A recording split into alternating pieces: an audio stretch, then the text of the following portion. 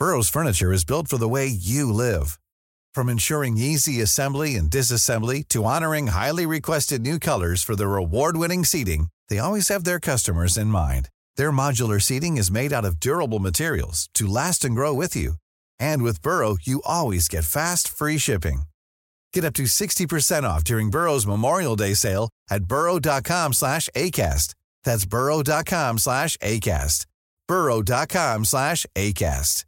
This is Paige, the co-host of Giggly Squad, and I want to tell you about a company that I've been loving, Olive & June. Olive & June gives you everything that you need for a salon-quality manicure in one box. And if you break it down, it really comes out to $2 a manicure, which is absolutely insane. It's also so easy to get salon-worthy nails at home with Olive & June. The difference between how your nails used to look when you did them yourself and now with the Mani system is a complete game changer. The best thing about Olive & June, too, is it's a quick dry. Dries in about 1 minute, lasts for 5 days, and full coverage in up to 1 to 2 coats. Visit oliveandjune.com/perfectmani20 for 20% off your first system. That's oliveandjune.com/perfectmani20 for 20% off your first system.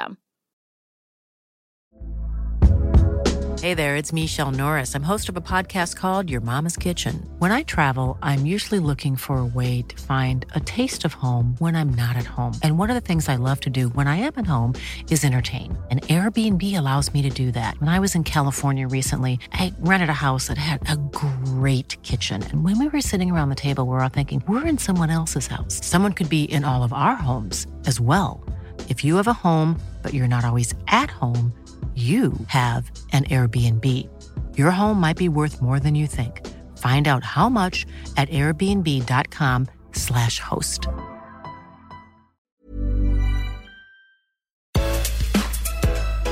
Hello, and welcome to Food Network Obsessed. This is the podcast where we dish on all things food with your favorite chefs, food influencers, and Food Network stars.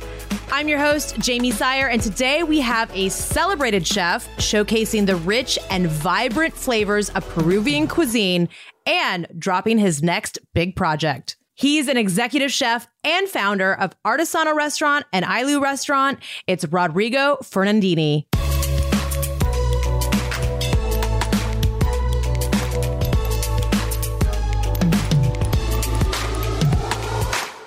Rodrigo, welcome to the podcast. Some of our listeners might recognize you from your large social media presence or your dig in with episodes on foodnetwork.com.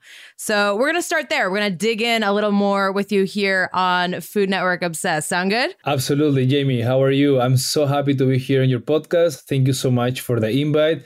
I can't wait to chat with you and, get your audience to get to know me a little bit more and have fun. Absolutely. Have fun. That's the number one rule here on the podcast. In both of your dig in with episodes, I love how you talk about your Peruvian grandmother as your inspiration. And beyond her sharing, her recipes with you for ceviche and chicken stew with rice, could you share how exactly she influenced your culinary journey? Absolutely. So my interest for the food started at a very young age. I would say around 5. I remember walking in the kitchen, seeing my grandma and my mom sweating garlic and onion in the pot in preparation for lunch that day. And that's something that was like a natural perfume in my house back in the day, And I was like, oh my God, what is that smell every time? And I really like it. And my mom and grandma were very curious about my interest of asking questions about the smell. So they're trying to show me a little bit more to see if I'm really interested. Like, hey, you want to see what we're doing? And I remember me putting my whole head inside the pot, just to deep breath the smell. And I was like, from that moment, I fall in love with the kitchen. So my grandma, every time she cooked, she always tried to bring me, take me to the mercado, just to show me how to recognize a good tomato, how to show me how to recognize an apple. And it was a game, And I think that it's nice that you recognize with somebody. For example, I just had a baby boy, Luca. He's 9 months old. So I'm already planning on when he started recognizing, I'm playing around with him, give him a strawberry, give him a little bit of a mango, see what his reaction is. So my grandma is even today that she's not really with me physically anymore, she's still in my heart. And even today that I'm an old adult person, comes to me with the lessons that I want to teach my kid, how to influence him, not necessarily for him to become a professional cook, but to appreciate the product, like where it comes from, like the work it takes to be in your plate. And all those things make me to really appreciate the work of everybody when they put a dish together. So if you think a little bit more like the whole picture, no? I love your stories about, you as a kid and those smells and sticking your head inside an entire pot. But what was the first thing that you actually learned to cook on your own? Rice. Peru is big in rice. We have one of the reasons why Peruvian gastronomy is so big is we have influence from many cultures around the world. And rice, we're like so big in rice. Like almost any traditional Peruvian dish is with rice. And we are very proud about the way we cook rice. So it's not like, so when I moved to America, quick short story, we got like steamed rice, right? You got Chinese food, you get steamed rice. And normally it's literally rice boiled with water, right? But in Peru, we actually, even if it's a plain rice, we sweat a little bit of garlic with oil, and then we add the rice and we cook it nice and slow, and then we add the salt. We season the water just like a salty water, but it's not salty at the end. It's perfectly balanced. So a Peruvian had to make rice well, and we don't use a rice pot. You have to do that.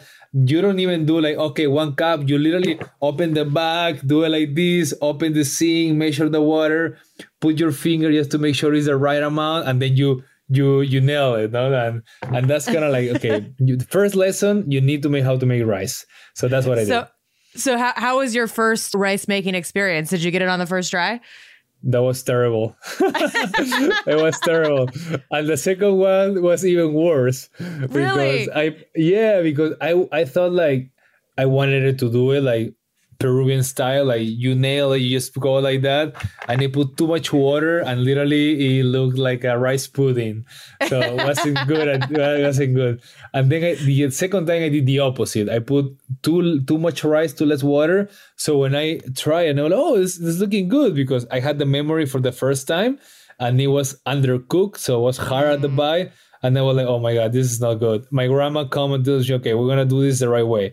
So she showed me, you have to do this step by step. And this it's funny because those memories tell me that you need to respect the process, right? There's something that you cannot rush, even to make a simple rice dish. It's different when you sweat the garlic for 20 seconds than just throw everything together and send it. It's going to be okay, but there's always a way to make it better. And that's when you say, okay, there's no shortcut for doing the right thing, right? I know you said that she continues to inspire you, even though she's not here physically. What are some like specific dishes on your menus or things that you make on a regular basis that still kind of pay homage to her memory? Well, I have a restaurant in New York City called Artesano, and I know we're not there yet, but a lot of my menus inspire in seafood, where I'm from, in the north, from the sea. But at home, I really like homey dishes. All right. I don't do fancy stuff. Of course, sometimes I throw a tomahawk in the grill for the family and we just slice it and eat it all together. But normally I do like stews, like soups, something with rice, quick, simple salads. We try to eat very balanced at the house. And well, my Luca is still a baby, so he's not eating a lot these days. But of course, I plan to start cooking him, teaching him the basics as soon as he can. But back here with my wife, we always as protein with a little bit of stew, some rice, some potatoes. Peru, we eat a lot of potatoes. So of course, the first month we were living together, like, dude, can you change a little bit the car? Like, can we do like sweet potatoes or something? Like, okay. Yeah, we can do that. I'm from Peru. Yeah. Okay, fair. So yeah. What are some other maybe, traditions or dishes from your family that hold a special place in your heart? Well, ceviche, 100%. And not only because it's a national pride, it's because it's funny. When we're growing up, everything is about Peru, food in Peru normally. And we have our aunties, our tias, cousins. They always, when it's a birthday, for example, no, they normally bring a dish with them. But it's like a whole thing. And whoever had to bring the ceviche dish, oh my God, you better prepare, because a lot of pressure. And normally my grandma would be the one that opens it. Like normally when you bring the food, it's not like, okay, let's go. It's like the grandma started it, right? So she opened the first dish, and all the time she tries it, and we're like, oh my God, here we go. She's like, oh, it's amazing, it's good. So she never says something bad, but it still is like that pressure, because she's the best, to be honest. I don't know how she does it, but she used to be the best in everything about cooking. But yeah, that's like everything of the traditions is like always when we celebrate life, when we celebrate an accomplishment for a family member, is more significant to bring something that you handmade at your house, that you took the time to cook, to do, even if it's a recipe that takes a couple of days, than buy a expensive gift, no? We like it's kind of like cultural. I don't know, at least with my family. Like, hey, I make you this, like I cook this for Comes you. From the heart. Yeah. Yes, exactly. And then you can slide out a gift card with it. But you have to cook. You guys cook something too, You have to cook something. I know you talk about your grandma a lot. Were there other family members who played a significant role in kind of shaping this culinary journey for you, or was she like kind of that bright star, that only star? Yeah, no, I mean, definitely she was the one that started it. The one that was more. I mean, and now that you asked me this question, made me think like back at that time, she had a little more time too, like to hang out around and teach me stuff. My mom was working, my dad as well. So they were teaching me some stuff, but wasn't like, oh, I have time to, spend half of one morning just to teach you how to do things. So even though they actually, once I started showing real interest in cooking, my mom was like, okay, this weekend I'm going to show you this weekend I'm going to show you that. But they thought that this was, of course, I was a kid, so how would I know, right? I was doing it just for fun, something cheap to do, because my mom was like, okay, it's the most important thing about cooking is washing the dishes. So you need to make sure you're good at it. You scribe the whole thing. So at the end, my mom was cooking the whole thing, and they're like, now you have to wash the dishes. But I didn't do it. No, you have to watch and learn. Oh my God, I've been watching you the whole time. I'm done washing dishes. So it was like, okay, she told me like, if you really want it, next time I'll do it. Oh my God, okay. But yeah, my mom was also a very big... moms in Peru cook. Almost all of them like cooking. So I would say my mom and my grandma were the main ones that start that, engine inside me. Yeah. I mean, so how did it go from just something that you enjoyed, doing with your grandmother or your mother to applying for culinary school at Le Cordon Bleu in Lima? Okay, so I had my own journey through the education system prior to finding culinary school. To be honest, now that you mentioned that, I didn't really wanted to become a chef at the beginning because, to be honest with you, I was a little scared of not being good enough to make decent money or make a living out of it. Because even though Peru is huge in culinary, in food, it was like a scary path to follow without having some family chefs in the background that kind of like, okay, let me show you the way. So it was kind of like, I don't know. So I went to law school for 1 year. I went to business school. Yeah, I went to law school for 1 year. And I dropped out. I dropped out both in law and business school. So I didn't know what to do. But before that, my personality back in high school, I was always very moving around, very like a squirrel, no? Like I didn't know what to do with my hands, hard to pay attention in class, didn't know what to do with my hands. So I struggled myself to the finish line of high school, like to be honest. And I don't know how I did it, but my parents were a little worried about my future that time, to be fair. And I then drop out business school, drop out law school. I didn't know what to do. So before I went to culinary school, I wanted to make sure that was what I really wanted it before dropping out of that again, right? So fair. I just went to knock doors to restaurants, and then finally once one restaurant said, okay, you know what? You want to work for free? You want to try it out? Welcome, come in. And the second I stepped into the kitchen, I fell in love. The adrenaline, the teamwork, the dynamic, the pressure, the flying tickets. I found like what for some people will sound like chaotic. For me, it was heaven, right? I was like, oh my God, this is my place. I like to work under pressure. I like the environment. So what it was supposed to be a 2-hour shift, it was like a 12-hour rush. I really, at the end of the day, I wanted it more. And that's what I did. I worked there for like 6 months. Then I went to another restaurant for 6 more months. And then I was like, okay, this is for me. I really want to like pursue this the right way. So I went to culinary school. Not that there is anything wrong with not going to culinary school and becoming a chef, because the majority of my mentors have never stepped in a culinary school and they're like the best, you know? But anyways, I went to culinary school and I came from not having a good education system, of not being good enough, to an education that excited me a lot because I wanted it to be the best and I needed it to learn more. So after that, I knew there was time for me to continue my education in a different sense. So I moved to the US, to a city where most of the most competitive chefs in the world were working, right? I moved to California, to San Francisco, and I had 2, sometimes 3 jobs a day, Michelin star restaurants in high-end hotels, because I became obsessive. And at that time, I didn't do it for the money. I did it because I really wanted to learn. I wanted to bring my culture, my gastronomy, and my desire to put my thing of Peruvian cuisine right there. So I knew that one day I was going to have the opportunity to have my own team, to have my own opportunity. So all I wanted was resources and tools for my toolbox. Can you share some of those invaluable lessons and experiences that you gained in these very prestigious Michelin star kitchens? Absolutely. I have a few. I'll leave you as a couple just to make this, user-friendly. One of those is like, I remember I was very tired because I was doing like double for a long time. And one of my mentors, Jason Paul, amazing chef, was at the line, right? I was a line cook. I finished a dish and I bring him to him in the past. And I knew inside me that dish that I gave to him to take out of the dining room wasn't 100% right. It wasn't bad, but it wasn't 100% right.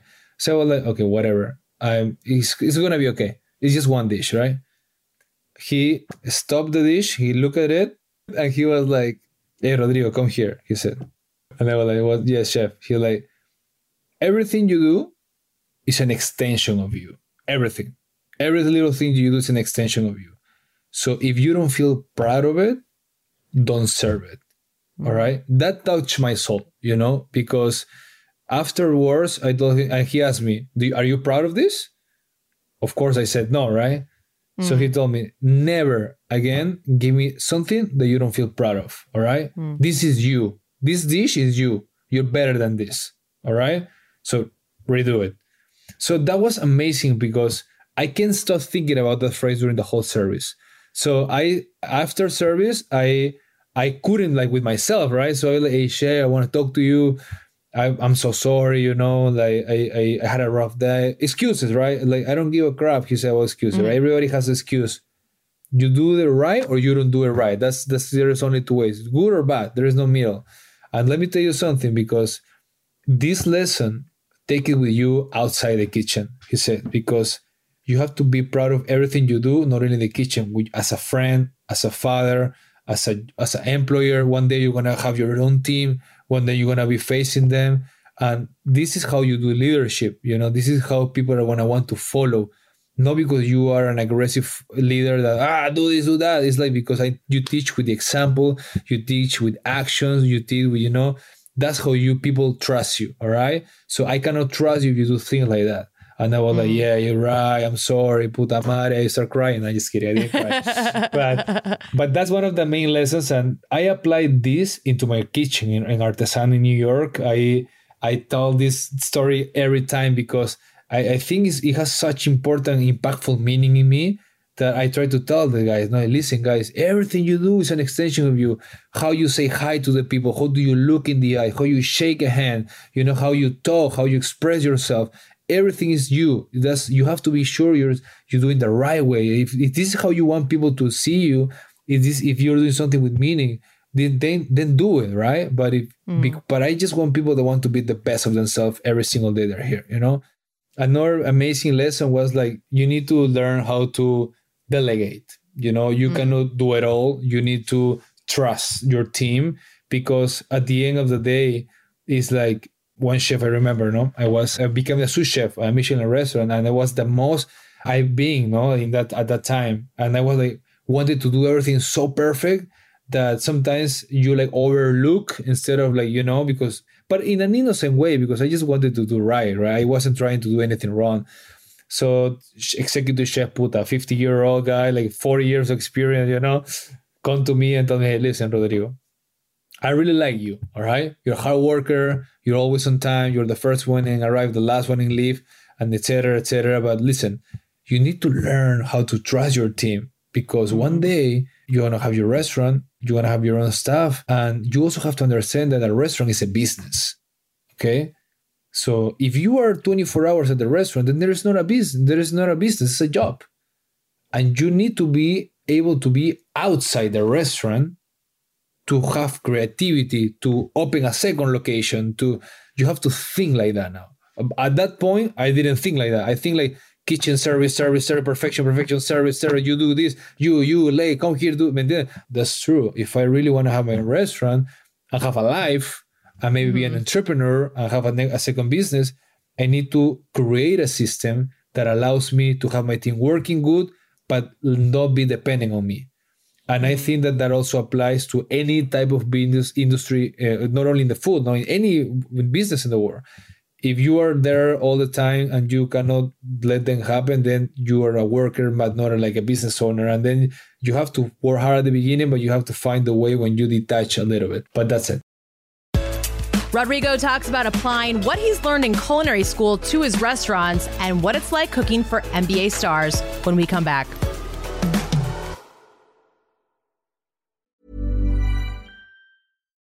Here's a cool fact. A crocodile can't stick out its tongue. Another cool fact, you can get short-term health insurance for a month or just under a year in some states. United Healthcare short-term insurance plans are designed for people who are between jobs, coming off their parents' plan, or turning a side hustle into a full-time gig. Underwritten by Golden Rule Insurance Company, they offer flexible, budget-friendly coverage with access to a nationwide network of doctors and hospitals. Get more cool facts about United Healthcare short-term plans at uh1.com. This is Paige, the co-host of Giggly Squad, and I want to tell you about a company that I've been loving, Olive & June. Olive & June gives you everything that you need for a salon-quality manicure in one box. And if you break it down, it really comes out to $2 a manicure, which is absolutely insane. It's also so easy to get salon-worthy nails at home with Olive & June. The difference between how your nails used to look when you did them yourself and now with the Mani system is a complete game changer. The best thing about Olive & June, too, is it's a quick dry. Dries in about 1 minute, lasts for 5 days, and full coverage in up to 1 to 2 coats. Visit oliveandjune.com/perfectmani20 for 20% off your first system. That's oliveandjune.com/perfectmani20 for 20% off your first system. Hiring for your small business? If you're not looking for professionals on LinkedIn, you're looking in the wrong place. That's like looking for your car keys in a fish tank. LinkedIn helps you hire professionals you can't find anywhere else, even those who aren't actively searching for a new job but might be open to the perfect role. In a given month, over 70% of LinkedIn users don't even visit other leading job sites. So start looking in the right place. With LinkedIn, you can hire professionals like a professional. Post your free job on linkedin.com/people today. Mom deserves the best, and there's no better place to shop for Mother's Day than Whole Foods Market. They're your destination for unbeatable savings, from premium gifts to show-stopping flowers and irresistible desserts. Start by saving 33% with Prime on all body care and candles. Then get a 15-stem bunch of tulips for just $9.99 each with Prime. Round out Mom's menu with festive rosé, irresistible berry chantilly cake, and more special treats. Come celebrate Mother's Day at Whole Foods Market.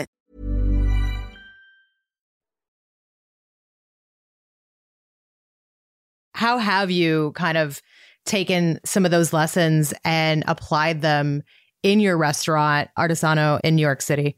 A lot. Actually, I am actually, as we speak, doing that. No, I'm in Florida right now and my restaurant is open. I'm not there today. And I'm flying to Mykonos next week for a consultation for 3 weeks. So again, the system. So when we opened Artesano the first year, I was almost 7 days a week, 24 hours, sleeping in the PDR. Like I was literally living at the restaurant. But because I'm the type of guy that when they start a project, I rather go beyond the line for a short period of time than stuck there for a long time. Then it's hard for me to leave. So we create strong bases, a strong system where my amazing team is doing an amazing job. So I go to New York 1 week out of the month. Every season I go change the menu. I have daily phone calls with my chef de cuisine. Of course, I know exactly what's going on. I know exactly what happened yesterday, but I don't have to be there every day. You know, I can watch them from my camera here. So if they're not working, so always watching. Yeah, I'll be watching, guys. My boys, I don't know, will come to the kitchen. So that's the thing, and then they feel good because you don't have somebody breathing in your neck, I said, this is your space. Be creative. Try it out. This is what we do, And I think that we have a very nice philosophy in the kitchen. That's why between the flexibility, the freedom, and the environment, I mean, we have happy people working with us in Artesano, fortunately. We're opening actually our second location, first quarter of 2025 in Brickell, Miami. Artesano, congrats. Miami. So thank you very much. Yeah, we're actually just signed the lease and starting construction very soon. So that's a very good indicator that it's working, Absolutely. It sounds like, from your stories that this was an idea that you kind of, were working towards for a while. What was the vision for this restaurant and what was it like seeing that come to life? Yes. So Artesano is, oh my God, it has a lot of meaning, Let's start with the name of it, Artesano, like handcrafted, artisanal, handmade. So everything goes around that, Like we're crafting dishes every time you sit under the table, one by one, and everything, all the concept goes around it. Like, for example, our dishes took over 6 months to arrive to New York because they are stone dishes made in Peru. They are like literally stone dishes from the rivers. Oh, so the actual like dishes. Yeah. Yeah, the actual dish where we put the food in it. So it's made from an artesano in Peru, an artisan guy. So all of it, and our cups, our dishes, the architecture around it too is like very like architecture, like stone. So we were trying to tell you that we're trying to handcraft our vision of Peruvian cuisine. We are a very inclusive kitchen. We understand that to do good food, you have to be open-minded and to allow other techniques and culture to join the party, to discover new flavors, new textures, new ideas. So we don't do traditional Peruvian cuisine. We do tradition as an inspiration, but we like to play around.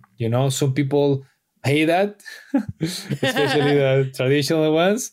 Some people appreciate that. And at the end of the day, when you throw yourself out there, you have to be okay that there are some people that are gonna like what you do and some people that won't, and that's fine. We need both, right? We are not we're not gonna like 100% of the people, but I believe that if you stick true to yourself and do what you think is best with your heart and do it the right way, I think it's just a matter of time to things follow along. Are there particular ingredients or flavors, though, that consistently, show up in your menus?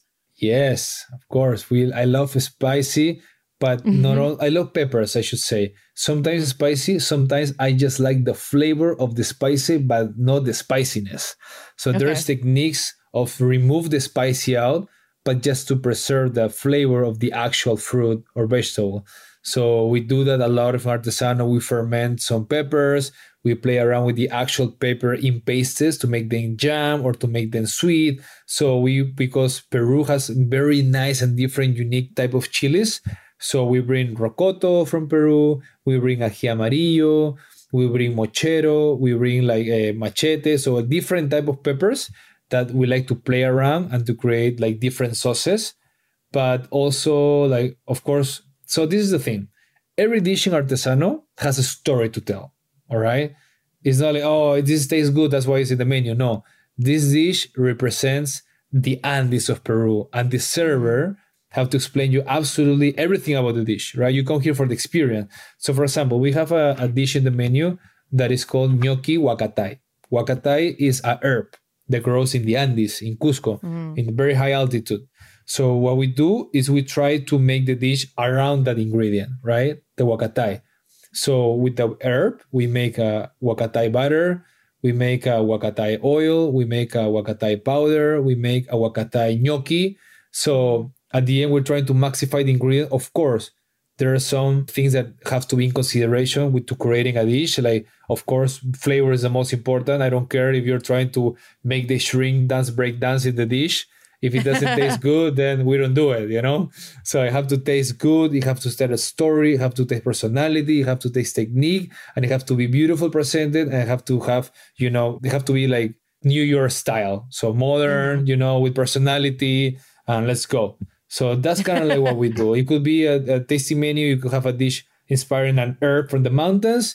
You can have my grandma ceviche to open the tasty menu. We'll go back to normal. So that's the inspiration, but we probably play around with the presentation, ingredients balance to have something a little more refined, but it's still my grandma ceviche. You see what I'm saying? So that's what you have. And then you have an amazing dish at the end that is, for example, morai, that is a dessert that is inspired in the Incas diet and also in a geography site in Cusco called Morai. So Morai, if you Google it, there are Andes. I don't know how to sell it. So basically, Morai is a place in Cusco. Basically, there are different circles like this, circle at the bottom, and every layer has a different soil and a different weather. It's amazing, yeah? The Incas used to use it for experimentation. So we were thinking the other day, how can we make this representation and combine it? Because this goes together, right? Because the Inca experience practice in those soils, what ingredients work for winter, for summer, what soil is better for potatoes, for corn. So they use that for their food at the end. So we combined that idea of morai, and then we wanted to combine it with the two most eaten ingredients from the Incas, which was cheese and was corn. So we start creating, and we bought a silicone mold that looks just like morai, literally. I'll send you a photo later. Remind me. So it's a cheesecake. It's a cheese mousse.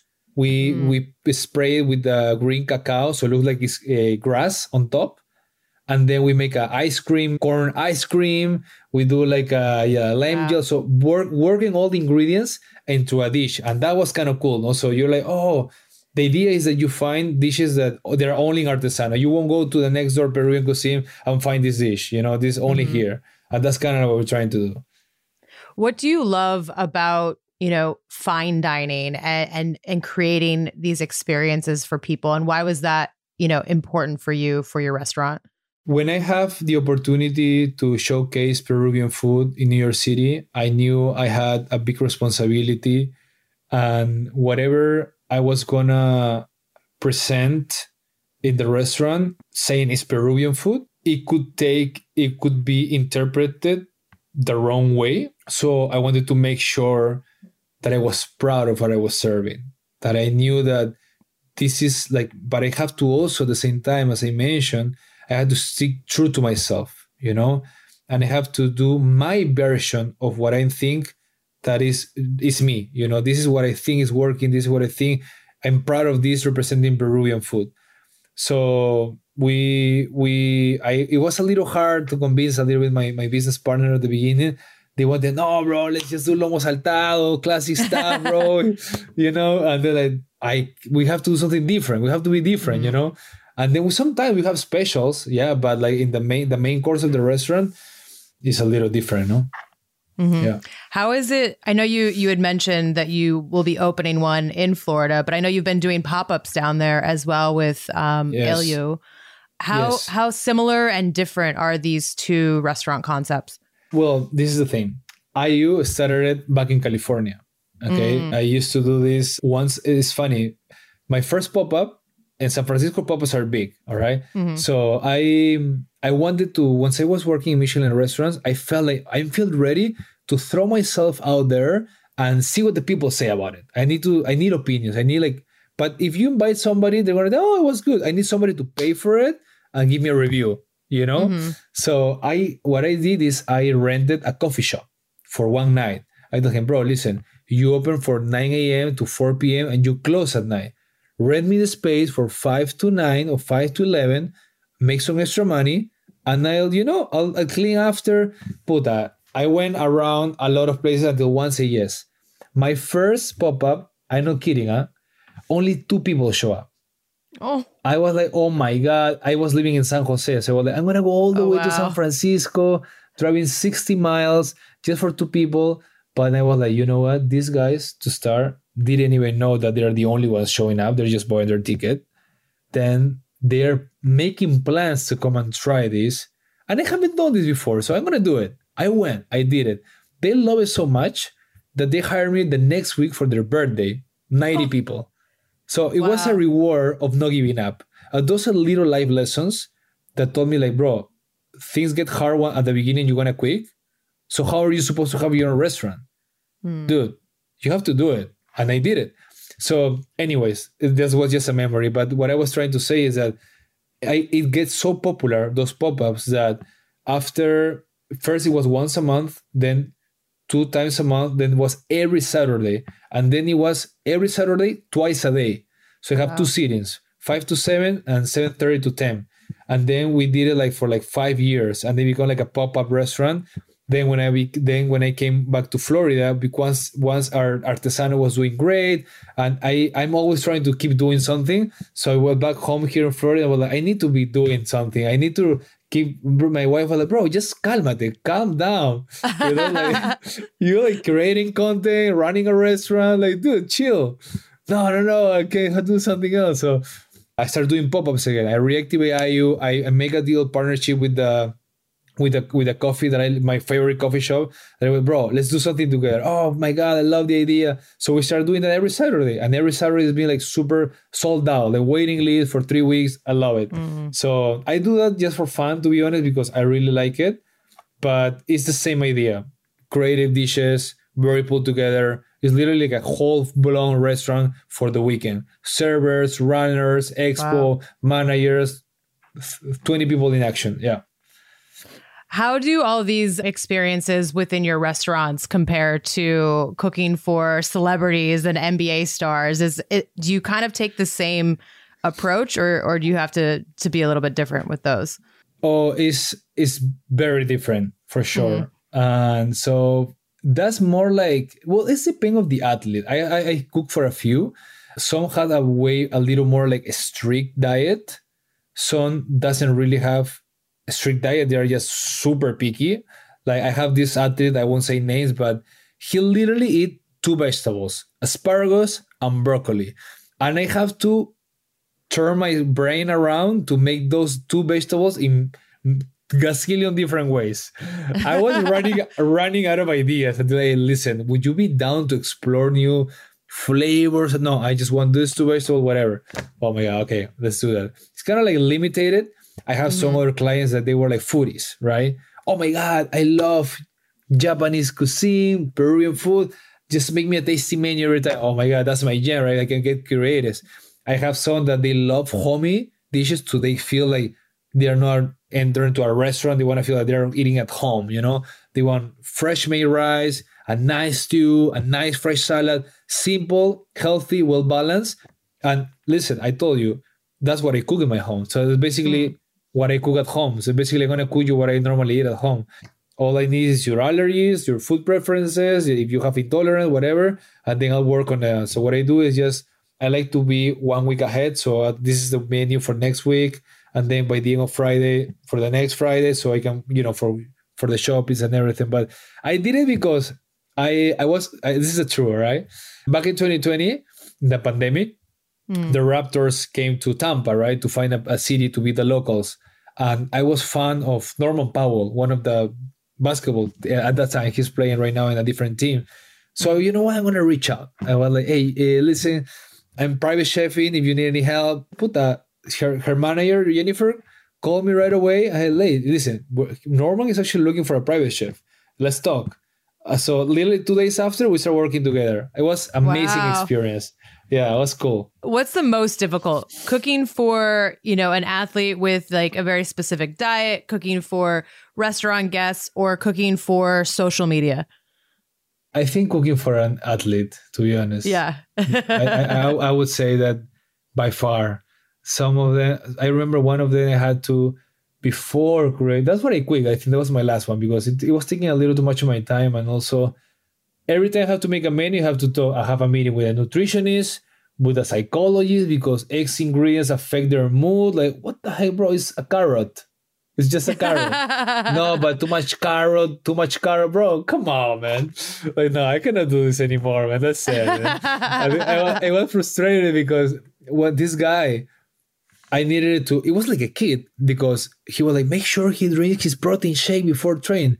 Well, okay, but what do you mean I have to make sure? Like, do I have to make sure he drinks it in front of me? Or like, no, just do it and put it like in the fridge and he will drink it and he'll leave. Okay. So what I do is I'll make his breakfast and put the protein shake, and then I'll come back for making dinner, right? And then when I come back, the shake was there in the fridge. And I was like, oh, hey, so... Oh, I made you a shake, by the way, in the morning. I don't know if you saw it. It was there, like, your nutrition team told me I need to drink it. Oh, don't worry about that. Don't listen to that. We're good. I'm good. And then I didn't know what to do, because should I lie to them and tell them he drink it? Or like, I mean, he's the one paying me right now. So, so I was like, oh my God, I cannot be babysitting these guys, So I was like, okay. I put my 2 weeks notice and then I move on, because we had another project going on. But it was fun. I mean, I would do it again, but I don't know. Right now, I probably won't. I am a little busy. Yeah. It seems like you're a little busy. How do you have time even for, social media videos at this point? Well, my second passion is teaching. So I was like, okay, how can I teach something that I enjoy doing? So I was like, let's teach how to cook. So I started doing my recipes, and I do it like when I have time. I'm trying to be consistent at it, because it happens to be a nice side gig, because a lot of deals are starting to come in and opportunities because of this, to be honest. So I was like, oh, why not to explore this route? Because this is the thing. If you asked me 10 years ago that I would be able to make money outside a kitchen, I will tell you, how am I supposed to make money if I'm a cook? I need to stand up in a kitchen and cook. I cannot work remote as a cook. I need to be physically in a place. But with YouTube, with Instagram, with, documentaries or whatever, you can. And I'm like in the point of my life where, so the older I grow, I get like my life goals change a little bit. So even though we're opening Miami, and if something happens in the future and we do a little more, then welcome to it. It just happened that it's naturally happening, but I'm not looking for it. But what I'm looking for is to have more time for me to be able to do what you're doing. I have a podcast, and I'm talking with this guy that is in Florida, but I don't have to be in Florida with him. Right. And I make money, and I'm happy, and I have time for me, and I can show my personality, and I can whatever. Then that's what I would like to keep pursuing, because I think that my future, at least, is right there. I had to ask you, you did have a viral TikTok making scrambled eggs with an ostrich egg. So I'm curious if you've tried any other recipes with one since then. Honestly, that was crazy. I thought that was not going to perform any well at all, because it was like, again, but I was walking in the farmer's market in New York, and I saw this huge egg, and I was like, oh my God, I honestly never tried a orchid there before, so I'm going to buy it. And I was like, okay, I paid $30 for one freaking egg. I'm going to make a video out of it. I'm not going to eat it. So the girl was telling me, because it's like 24 eggs in one, and this and that. And I was like, okay, I need to know the taste of it. So once I made the video, and honestly, for me, I don't know if there is different type of flavor, but that flavor tastes like a normal chicken egg. I didn't notice any different at all. It was literally the whole pack of eggs that you buy in the supermarket inside one egg. So when you open it, so I was like, no, it's not worth it. I rather, it's not worth it. So I didn't do it. I didn't do it again. But it was fun though. To open it, I need to use a hammer. It was crazy. I mean, and coming from someone who loves eggs so much that you have a tattoo of one on your arm, I feel like you are somewhat of an expert in the subject, right? Oh yeah, I know one thing or two about eggs, and I'm telling you that flavor wasn't something. I like duck eggs though; those are my favorite. Duck eggs, those are good. Duck eggs. Yes. All right. Well, I guess a final question. Before we head to rapid fire and our last question, what's next for you? What are you excited for in the coming year? So hot news. I'm telling you. Ooh, I'm going to okay. Peru to do a documentary Wow. about ceviche. It's going to be about Amazing. ceviche, and it's going to be a huge, amazing production. And hopefully, once it's the Cine of Peru, we present it to Netflix or HBO. We'll see. But that is that ambitious. No, it's going to be a great, and I'm very proud of being part of this. I'm going to be the host. So going around Peru, the 3 regions, the jungle, the mountains. I'm going to go to my town, Chiclayo, and I'm gonna talk with this. I have my friends. I mean, I have a lot of connections because I'm from there. There's like still people that have 90, 99-year-old that are making ceviche the way it used to be 200 years ago. So we're trying to talk about the origins, the way it used to be, talk with the most prestige chef in Peru, the influence that has also Peruvian ceviche in cuisine from around the world. Because I was in Europe not too long ago, and I noticed there are ceviche menus, and because it's just that good. And it's also, we've been inspired for so many cuisines, but now we're also inspiring cuisines to, play around with this technique. So I think it's important that there is something good out there that tells you the story in a nice and easy, digestive way for the world, no? And I'm excited for that. That's so awesome. Congratulations. I'm definitely looking forward to seeing that one come to light as well, and all of your other things that you have in store. So thank you so much for taking the time. We're going to finish things off with a little rapid fire round and then one final question that we ask everybody here on the podcast. So rapid fire questions: celebrity that you've loved cooking for the most? Reese Hoskins. He's the pitcher of the Phillies. Oh, amazing. I love it. He was the foodie. So he's the one that let me do whatever I want. So I love Reese. Best kind of customer. One word to describe your cooking style. Bold. If you weren't a chef, what profession would you pursue? Acting. Go-to comfort food. Chinese food. First dish that you mastered. Ceviche. Favorite midnight snack. Oh my God, my wife is going to kill me. I sneak in the kitchen and reheat the pizza slice from dinner earlier. Amazing. We've all done it. Go-to condiment. Salt. Oh, I mean. Oh, sure. That's the basic one. I cannot cook without it. Yeah. All right. Our final question is not rapid fire. You can take as long as you want on this, and there are no rules. We just want to know what would be on the menu for your perfect food day. So we want you to take us through your breakfast, lunch, dinner, dessert. You can time travel, spend as much money as you want. Anyone can cook these meals for you. It's your day. Have at it. Oh, wow. If I have all these luxury options, I would definitely start with the French scrambled eggs, 7 of them for sure. And they have to be duck eggs. Remember my tattoo? So yeah, because I love duck eggs. And since I don't eat it every day, if it's a one-time thing, why not? Yeah, it's your day. Do my scrambled eggs. Yes, I'll put a little bit of cream cheese too, some chopped chives, salt. They have to be cooked in butter, and then I will serve it with a very nice and toasty sourdough. But I don't like when the bread is like over toasted. That is kind of like too hard. I like it like toasted in the outside, but like it's soft in the middle. Oh, delicious. Has to be. I love avocado, so definitely avocado. And I will put a dash of chili oil on top of my eggs, just to give a little bit of this, spiciness to there. That's for the food. Then I love orange juice. I'm a simple guy in the breakfast, but natural orange juice, no bottled orange juice. So some orange juice right there. I think 100% a good cup of black coffee, freshly ground, and that's it. So that will be my breakfast. Mid-morning, I will 100% go to Chef Wong, which is a very old chef in Peru that makes the best ceviche in the planet. He is amazing. And he doesn't have a menu in his restaurant. He literally cooks what he wants. So you go there and you ask, I want a cold dish and a hot dish. Perfect. He'll just get the fish, slice it right there, make your fresh ceviche. Yeah, that good. So definitely I will have a meat snack with that ceviche. Yes. So fresh, so delicious, the best.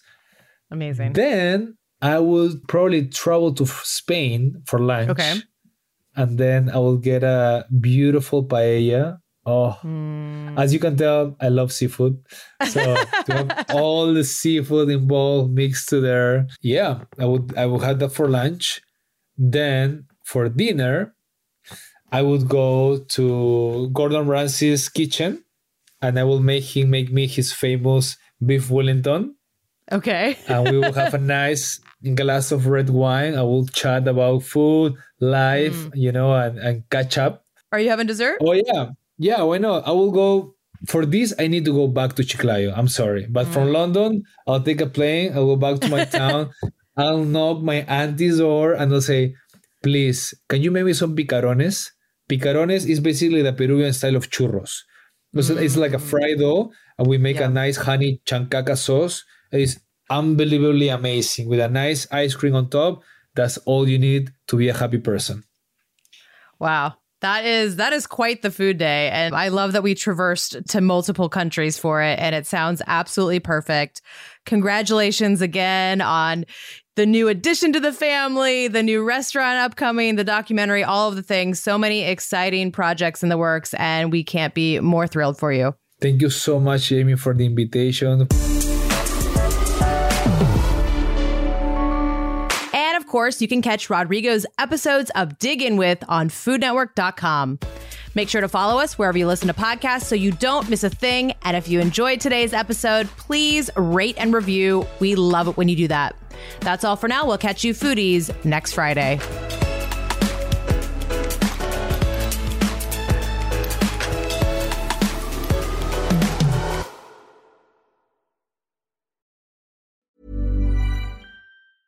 Hey, it's Paige DeSorbo from Giggly Squad. High quality fashion without the price tag. Say hello to Quince.